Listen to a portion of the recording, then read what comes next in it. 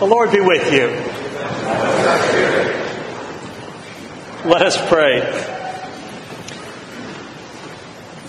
Most gracious and ever-living God, we give you thanks and praise at this time as we gather together here, and as we remember and rejoice and give thanks for who you are and the way in which you've sought us in the gift of Jesus, your Son, who is our rock and our Redeemer. We thank you, of course, today, Lord, for your servant Frank, for his family, for Jane and Frank, most gracious God, and we pray that in the time we spend now, that you might enable us to share with them the love that we have for them and the thanksgiving we have for that which they have shared with us these years. So be in the midst of us, we pray, direct and guide us, and during this time continually draw us to you and to one another. And all this we ask in the name of your Son, who is Jesus Christ our Lord. Amen. Well, in a stroke of delicious irony, I get to be the timekeeper for Frank's last Sunday. And it's just, God is good, but today's especially good. And I'm thankful for that. And I've got actually very specific times, and I'm just so grateful that mine are really approximate. Just kind of suggestions as we gather, and I'm really just enormously grateful as I look out and I see so many of you, and I'm just very grateful that y'all have gathered to hear what I have to say today, and I'm just very grateful for that also. We'll take a little time this morning and hear from some of the different people of the Advent, and obviously during this time there's not the ability to succinctly share with Frank and Jane how grateful we are for you, how much we love you, how much you've meant to us. We wanted to do kind of a Dean Martin celebrity roast thing, but the legal department really sort of suggested we be in the nave, and that was well played, probably best. We don't want this to end up like a Seinfeld episode. We're all in jail at the end after the things we revealed and said, so we're going to keep it in the nave this morning. And as we do so, invite Cameron to come forward at this time.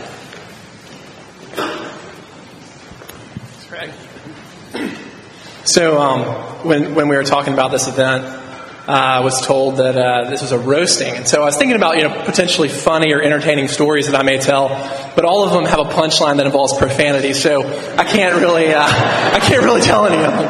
I wanted to talk about the influence that Frank has had on me and how far-reaching his influence is. We had an intern who worked here for a year, and he, after working at the Advent, moved down to Mobile. And he sent me a letter talking about how the Advent had formed him. And the last thing he said was, he was teaching a Sunday school and a Bible study in Mobile, and he said, the one thing that was impressed upon me is that every single lesson I teach, I must find a way to tie it back to the cross and to tie it back to the gospel, or I've failed. And I said to myself, the ghost of Frank Limehouse has made its way down to Mobile. Because the ghost of Frank Limehouse is always on my shoulder when I'm teaching, and it's always on my shoulder when I'm training people. And I always say we must always explicitly bring things back to the gospel. So with that being said, one time Frank and I were talking about the gospel and youth ministry, and how Frank was so committed to and so passionate about kids coming up in our church, knowing that Christianity is not about following rules, it's not about being a nice person, but it's about understanding that Christ died for their sins, and that by God's grace they are free people, fully forgiven, fully accepted by God, and that would be the foundation of their life, and that would be their impression of Christianity. So we were talking about this, and Frank had Michael Horton's book, Crisis Christianity, sitting on the table. And that book's about the crucified Christ at the center of ministry. And he said, I want to do a conference for youth ministers, and I want it to be about one thing. And that is the message of the crucified cross. And so we started to organize this conference, and I'll just say that for the first year, it was just an absolute epic failure. We couldn't get anyone to come, and we were hemorrhaging money, and I would wake up at 3 a.m. and go through the Excel spreadsheet to see how much money we were losing. And it wasn't just that we weren't losing budget money, we were losing his discretionary money. So I was particularly anxious and stressed out about this. And anyone else would have pulled the plug. But Frank stood by it, stuck with it, and we did that conference. And I didn't think we'd ever do it again, but we've done 2 since then. And then we started a blog. And the whole purpose of this conference and the whole purpose of that blog, all which is called Rooted, is to promote the gospel at the center of youth ministry. And I can tell you that people from over 25 states have come to these conferences since then. This past year, over 10,000 youth ministers from all over the world came to our blog. And we have received letters in the last year from South Africa, from Ireland, from Scotland, from England, from Australia, from people all over the country who are just so grateful and have been so influenced by this message of the gospel at the center of youth ministry. And that, my friends, flows, of course, first and foremost from the Holy Spirit and from the Lord. But it flows out of the ministry and the convictions of Frank Limehouse. And I don't think he would never tell you that. He would never brag on it. But I just want you to know, to see how far-reaching his influence is and how far-reaching his commitment to the gospel is.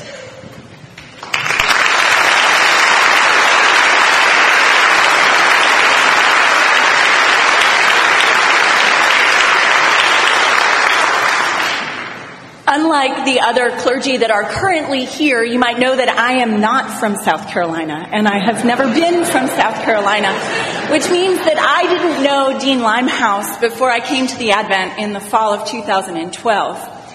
And so after I'd been invited by Joe Gibbs to send a resume for the open position here, I thought I'd better learn more about the man who would be my boss if I came. And how better to get to know someone than to listen to them preach. Thank goodness for our website. And as I listened to sermon after sermon, I heard Frank preach the gospel so precisely and consistently that I knew that this was an opportunity that I could not walk away from. I knew that I wouldn't have much time with him before he retired, and yet I knew that that time would be worth it. And it hasn't been much time. It's been shorter time than I would have liked, but that's all God's timing. But I am grateful for the time with you, Frank. And I have valued Frank's helpful hints on how to improve my sermons, really and truly. And it is the fear of God or the fear of Frank that has instilled in me the importance of timeliness, even if that doesn't always show. And I know more about keeping short accounts, about prioritizing the thing on my to-do list that I am most dreading. I have learned how to speak Southern a little bit. For example, pen has 2 syllables, pen. And that is it on means, I should say, is it own? Well, there's something else. Well, first of all, just thank you. Thank you for being the man of wisdom that you are. And thank you for sharing that wisdom with me in this time. And I look forward to more. You might have noticed that I startle easily. And so the first time, Frank, that you startled me was in our very first clergy gathering. We were all sitting around dinner, and I didn't know you all very well at all. Didn't know you hardly at all. And you said to me, "Now, Deborah, if you happen to find yourself in jail, which of the 4 of us," and all the clergy smiled at me, "would you call first?" I have to admit, I was startled into my honest answer, which was you. Of course. And you said, "Well, why?" And I said, "Well, I would call you first because I think you have the lowest anthropology of the lot of them." And it's true. I think that you have the most accurate and realistic understanding of human nature and our human fallenness in sin, that you would not think that I was above being put in jail for something I'd done. Thank you for that freedom from condemnation when I sin or when I fail, because I really need it. And so you're going to Clemson, but you'll know that if you hear the phone ring and I'm on the other end and I say, "Frank, I only have one call," you'll know what to do. I'll miss you.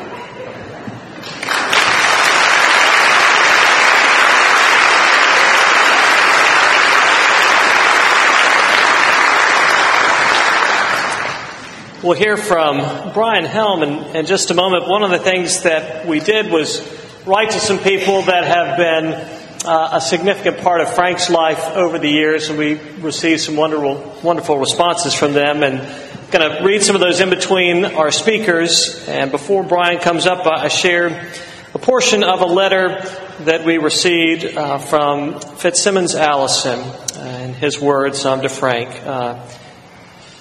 Dear Frankie, bless his heart.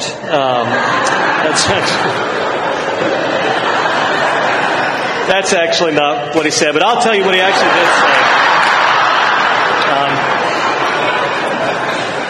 say. He really said this. All who knew and were led by Frank Limehouse were privileged to hear the unadorned gospel, the good news of acknowledged sin, and the grace that gives birth to forgiveness and gratitude. He says this type of preaching in our culture, quote, requires great courage. Courage from such a winsomely accessible and lovingly vulnerable person as Frank is rare courage indeed. It makes him not only deeply admired, but easy to love.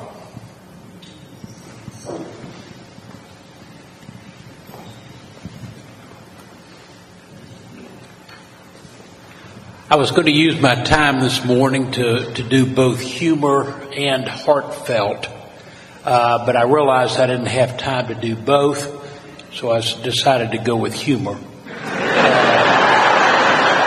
For me, that was an easy decision, especially as far as Frank is concerned.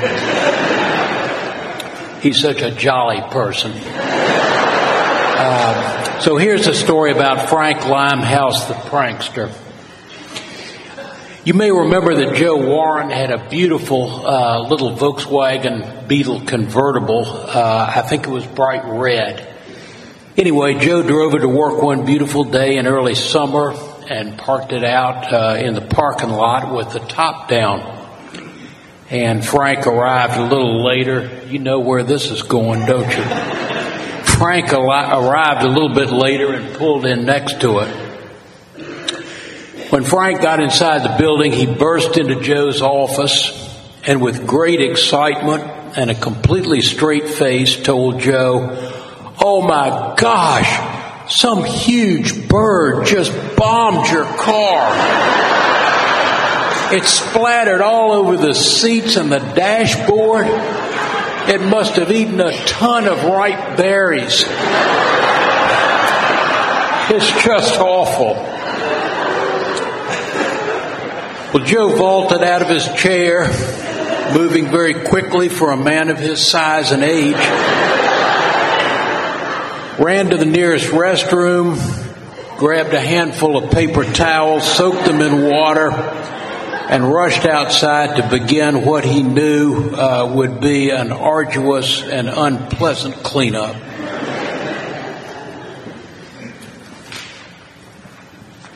When he got outside, of course, he realized it was all just a cruel joke.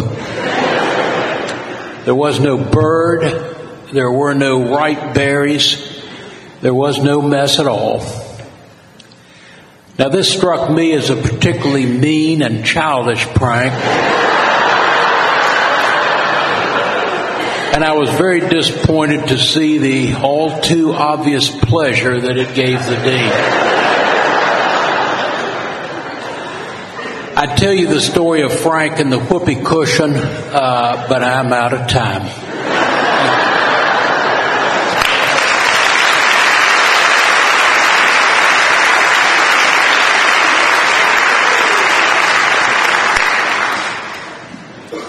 Cameron, I realized that I was one of the speakers of that first epic fail of a youth conference. I wondered why I hadn't gotten invited back, but now it's all clear. I also think that some of my comments might be inappropriate, so I apologize now. Frank, no one says, "Ah, hell," with the same depth of feeling and with an uncanny ability to ready fit that "ah, hell" to any situation in life. I've actually found myself saying that at times with a kind of low country South Carolina accent that's caught on. But I think in part, Frank, why you can say, "Ah, hell," with such force is because it comes from a deep and sometimes jarring honesty. And while some wives might ask their husbands before a dinner party to be anything but themselves, one of your favorite New Yorker cartoons, Frank, you don't know how to be anything but yourself. I've always been drawn to that. One of our favorite Frank Limehouse stories in the Genolette home happened last Maundy Thursday. We hadn't been to a Maundy Thursday service before at Advent, and we unwisely brought our 3 little boys. I feel badly to this day for the popes who sat behind us. That's a chanted service, and you did a lovely job chanting. It was beautiful. But for those of you who know Frank's not really a big fan of chanting in the liturgy. Neither are my boys, as it comes to, as we found out. So my wife and I made a strategic decision in the middle of the service, as 2 of them were sprawled out in the floor, that we would take communion and then we'd bolt out. So we took communion and we headed out the door here. And who did we find leaving as well? There was Frank and Jane on the way out. And Frank asked my son Jackson, who can be honest himself, Jackson, my middle son, "What'd you think of that?" And Jackson said, "Well, I thought it was boring." And Frank says, "Well, Jackson, I'm 69 years old and I kind of thought so too." You see, my 6-year-old on that night saw authenticity in his pastor, and I don't think he'll ever forget it. So when folks in various contexts have asked me about your retirement, Frank, and they've asked a lot, I tell them I miss him already. Now, Frank asked me to write out a job description when I first started here in my role, and in it, one of the bullet points was meet for breakfast or lunch once a month with Dean. I haven't known you very long, Frank, but I've felt drawn to you, bound to you in friendship very fast. And I asked myself this week, why? And I think this is the answer, or at least part of it. Here's a man toward the end of his ministry who has been sustained in that ministry not by the force of personality or the giftedness of leadership or outstanding oratorical skills, though I think you obviously have all of them. But this is a man whose life and his ministry is sustained by Jesus. And that's had a gravitational pull for me, Frank, and I miss you already.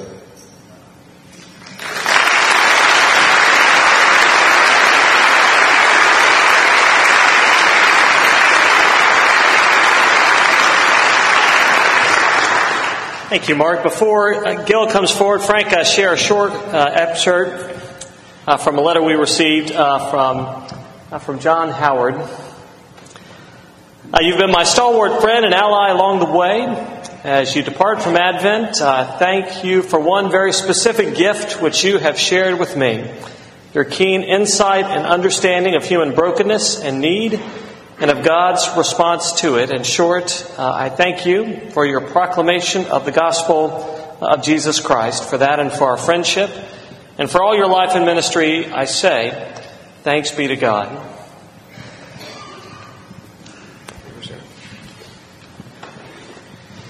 Frank, of the many, many things I think I'm going to miss about you, I'm going to miss what in the last few years has become our annual trip, bookstore trip, where we'd go to a Christian product expo.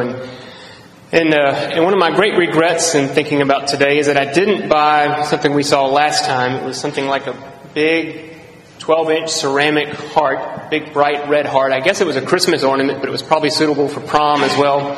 Because cut out of the heart was, it was cut out and had the 3 crosses and the 3 nails, but then on the nails was hanging a Christmas wreath, and underneath it said, "When life gives you lemons," or something like that.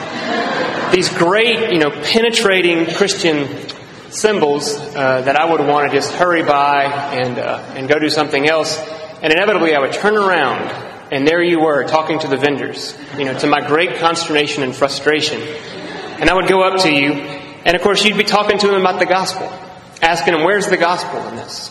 Where could this be? which then put me back into my place very quickly. But I still wanted to get on and do the stuff that we came to do because we weren't going to buy that for the store. I also thought of the several times. I remember one time in particular in staff meeting where I would sit next to you and I would feel this unusual attention that you were paying to me. And my fantasy began that you were in tune with me and were feeling a burden for my burdens and that you were praying for me. And sure enough, you'd reach over and grab my pen and a piece of paper and you'd write me a note. And I thought, gosh, what a pastor to me. This is a good man. And true to form, you'd slid it over and I opened it up expecting, something profound. And you simply asked, where did you get those shoes? Which, as May knows, I have no idea. They're 15 years old. I don't think that happened once, but probably several times. But within all of that, I am going to miss you so much, Frank. I really am. In thinking about today, I thought of your first sermon, preached here, obviously, where I was standing in the back, and you preached it on Romans 8, and then going backwards, had to get into Romans 7. And when you began to describe, especially towards the end, the sinful preoccupation that a man brought forward to the communion rail, and the conversation that you had with him, and the profound grace that you shared with him, that there would be no condemnation even at such a holy place as the rail, I turned and I thought, my God, you have provided for us yet again. Warm, compassionate, insightful, prayerful. I think your prayerfulness has been impressed upon me. But more than anything else, as I've been thinking about this time, I have been overwhelmed. And I think that's not too far of a word. Overwhelmed with a profound but simple gratitude. Gratitude to God that He provided you at this time for this church. But then fully aware of my own selfishness and self-interest. Gratitude to God that He provided you to me at this part of my life and ministry here. You've been so many things to me, a pastor, a preacher, a teacher, a mentor, dare I say even a friend, but most especially a miserable offender.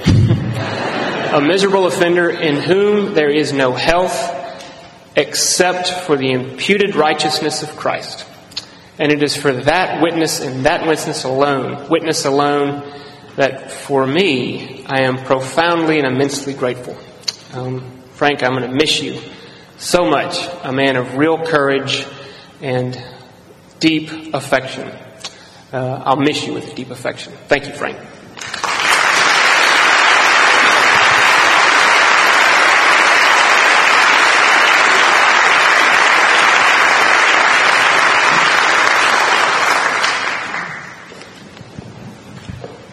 I won't look at you because I'll start to cry. I'm going to miss you so much. And that serious side of Frank, I'd like to touch on that because I've always known, sometimes I've gotten so angry at him, but I've always known that whatever is on my heart, I could come to him and whatever he thought was on, he was going to give it to me straight. He was going to give it to me straight, whether he thought it was going to hurt me or whatever. I don't know that he ever thought about it, but I knew I would get it straight from him. So I thank you for that, and I'm going to miss you terribly. And I'd like to close with our Lord's word.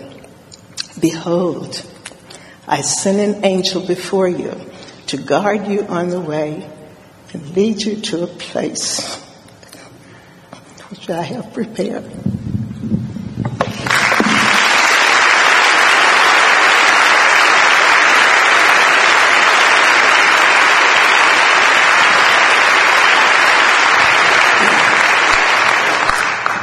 The first time I ever met Frank was at a wedding reception, and I introduced myself, and he looked at me, and Gil had mentioned the shoes, and he looked at my suit, and he said, "That's a Southwick suit." And I said, "Well, it is. I'm just glad I wasn't wearing something like from the Men's Warehouse or something." Make sure I had on my good suit. Gil also mentioned about some trips with Frank. And I have been on some trips with Frank, particularly to the Diocesan Convention. And a couple that I remember, one in Huntsville, the convention, you had to arrive on Friday morning to check in, and Frank had gone on Thursday. So when I arrived at the hotel, I saw Frank, and I said, well, how you doing? And he said, well, I'm a miserable sinner. And I'm like, well, do you need to tell me something? You know, did you do anything last night that you need to talk to me about? Another is, we were at the convention in Montgomery, and we went to a restaurant for lunch. And there were a group of us, delegates and clergy, and the waitress was very nice, and she was talking to us, and she said, okay, she said, well, I'll start taking the orders, and I'll start with the oldest first. And she looked at me, and I'm like, this man over here is 70 years old. He's the oldest. Started with me, the oldest first. You know, Frank has mentioned in the past about meetings and the details of and the demands of meetings. Whenever I would meet with Frank, and Frank would come to the meeting, and he would have like a little piece of paper. Sometimes it was kind of crumpled. I knew that was serious business because it was serious business, and he would hand me the little paper, and it was mostly like, yeah, you handle this. So I always knew that the little piece of paper was something very big. But I will say, from the perspective of meetings and those demands, Frank has tremendous administrative qualities, and that always gave me great peace of mind about his ability to administer the ministry business of the church, but also the business of the church. And with that, Frank, I am truly grateful, and this church is really, truly grateful to you. Thank you.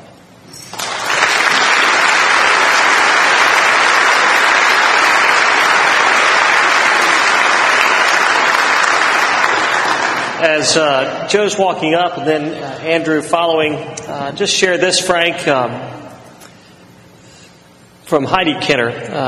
Canon Captain Kenner wrote these words, and I wish I had time to read all of it, but she writes this. She wrote, "Your solid, steadfast, and faithful preaching, teaching, and leadership has been an example and a source of strength for me in my ministry.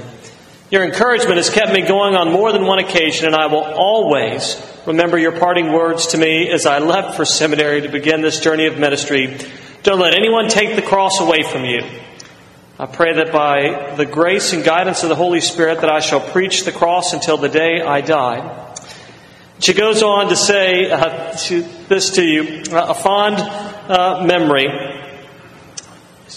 She said this, "But perhaps one of my favorite memories of you is from St. Helena's. Each week as the recessional hymn ended, especially if it was one of your favorites, you would finish singing, snap your hymnal shut, spin it in the air and say, 'Amen,' a sign of a good day of worship. Well, today in Montana, there will be a hymn book spin from me in your honor and a thankful amen for God's work in and through you."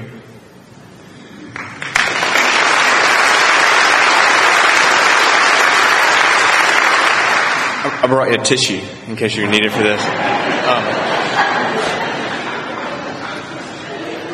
I went through all the stories over the years in my mind, and I couldn't think of one that had an appropriate rating for this venue to share.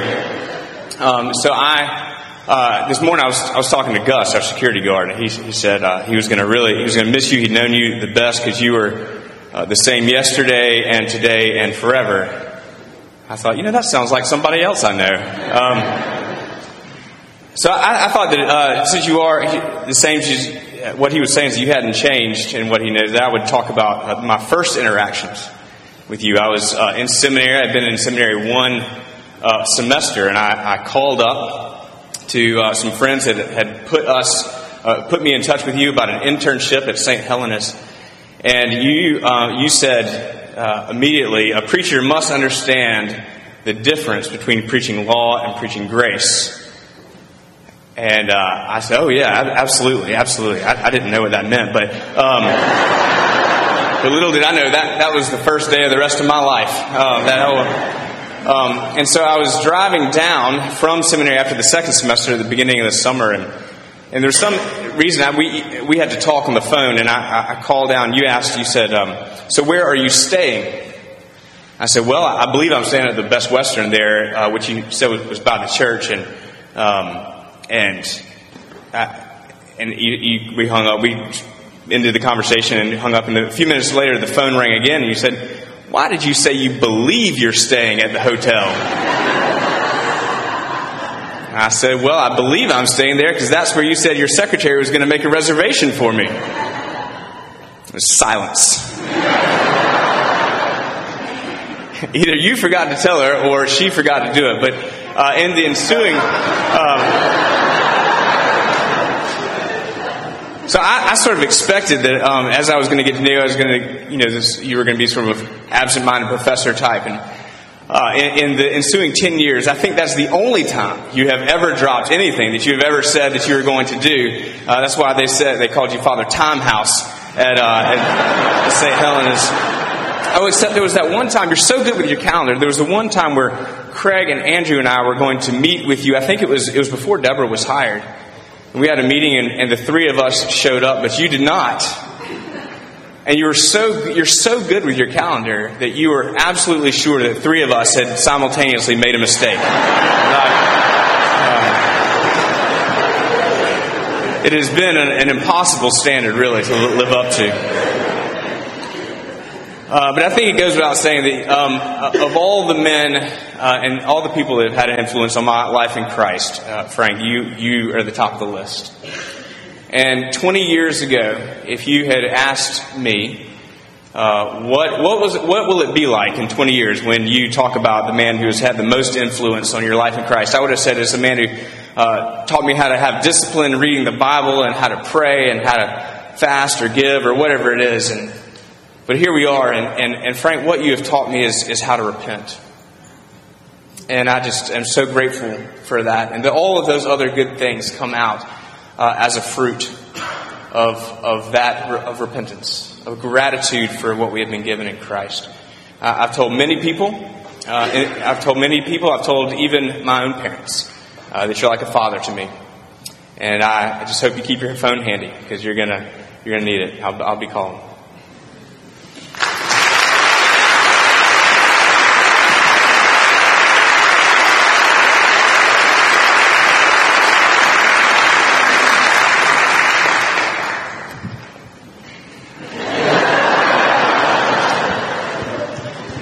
There are so many things that I'm going to miss about Frank.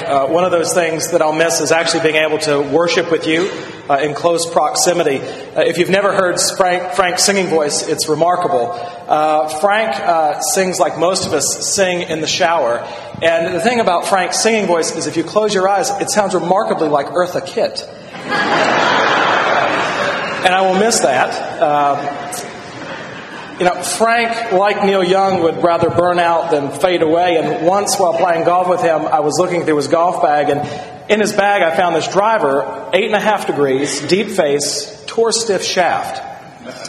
And we also were playing from the back tees. And I said, Frank, I'm not trying to make a comment about your golf game, but it would be okay for you to get a regular flex shaft and a little more loft and maybe move forward on the tee box a little bit. And he looked at me and said, I'd rather die. And every once in a while to sort of show his previous accolades in golf, he'll bring something out of the closet. And he showed me his starting tee sheet from an NCAA tournament when he was playing for Wofford. And you could tell it was maybe even before mimeographs. It had been, and I asked him about the results, and he couldn't tell me. And so I asked Jane, and I said, Jane, how did Frank do in that tournament? And she said, no, I can't really remember. And I said, well, I wonder what the prize would have been for a tournament like that. And she said, fire. Frank, now that you're leaving, there are a couple things that we can go ahead and own up to, and one of those is you're being responsible for the closing of the Piggly Wiggly in Crestline Village. It is no coincidence. That the closing coincided with the dean's announcement of retirement, and the PBR forecast outlook not looking so great. They decided it was not in their interest to keep their doors open. I think everybody has said it, and what we really love about Frank are the fact that he is honest about himself and he's honest about who God is. Frank can come across sometimes as self-deprecating, but we know that that's really who he is. He puts himself out there. And Frank, I know that God doesn't grade on a curve, but it's comforting having you around. And what you see is what you get with Frank. You see, the Christian life lived out is not this idea of perfection and look at how holy I am, but look at how saved I am. Look what God has saved me from. And that is because we also serve a great Savior. And Frank has never failed to put that out, the message of God's grace to and for sinners.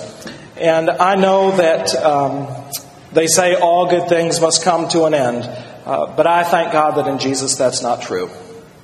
And so Jesus and the gospel message is bigger than any one man. And there's not a moment in my ministry, even when I didn't know Frank, where his name was not connected with my ministry. And so to serve alongside you and to know that I stand on your shoulders like the rest of us and you stand on shoulders going all the way back to the time of Jesus, we put great faith in that gospel message that is Jesus. And we thank God for you and sharing that message with us. The message that has the power to take folks like Andrew and Frank and turn them into saints.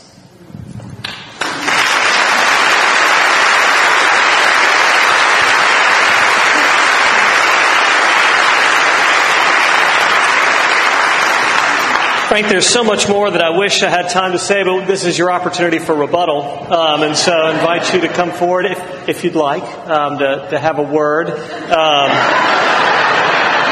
Amen, maybe. One of the things, though, Frank, we're so very grateful of your focus. Again and again, reminding us that you're a great sinner and that we have a great Savior, and that applies to all of us. And I share this portion of Scripture with you from 1 Corinthians. I give thanks to my God always for you, because of the grace of God that was given you in Christ Jesus, that in every way you're enriched in Him in all speech and all knowledge, even as the testimony about Christ was confirmed among you. And then he goes on. Paul says these words which have embodied your ministry. And when I came to you, brothers, I did not come proclaiming to you the testimony of God with lofty speech or wisdom, for I decided to know nothing among you except Jesus Christ and Him crucified. And I was with you in weakness and in fear and much trembling. And my speech and my message were not in plausible words of wisdom, but in the demonstration of the Spirit of power, that your faith might not rest in the wisdom of men, but in the power of God. And we're so very grateful for that. Well done. And thank you, good and faithful servant.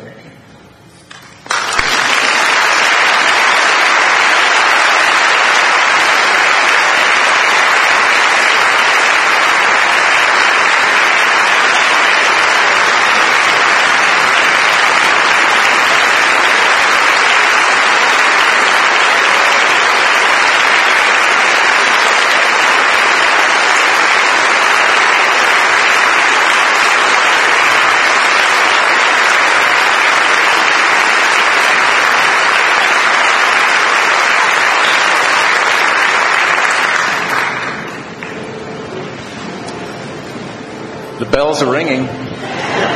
Saved by the bell. I don't know that I have a rebuttal. I'm just deeply touched by my friends and my colleagues. And if I'm half of what any of you said that I was in terms of being helping you in your walk with Christ, then the only thing I can say is what Jesus said about the servant who's been out in the field and he comes in and says, should you say thank you to someone you hired to work in the field when he comes in having done a good job? And he said, no, what you say is, I'm just an unworthy servant doing my duty, and that's what I've done.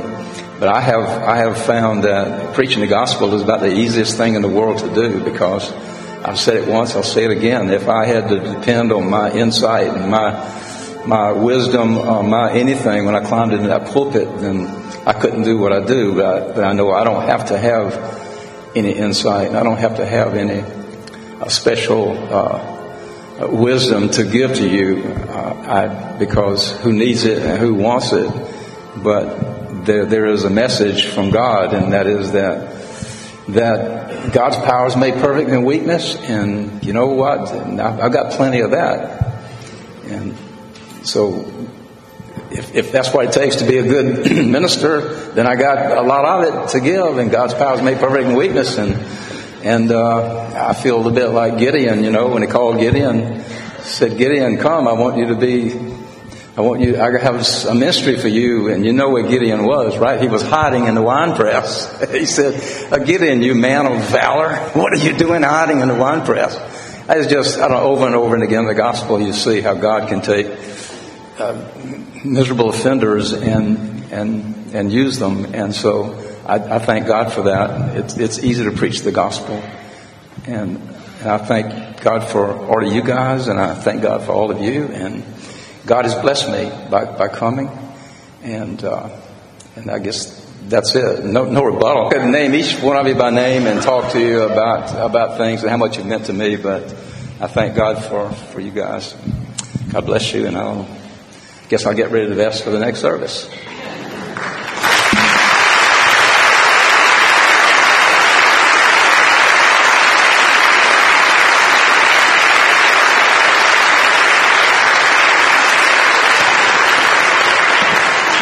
We're so grateful that all of you came. If you don't leave now, you stay for the 11. Let us go forth into the world rejoicing in the power of the Spirit.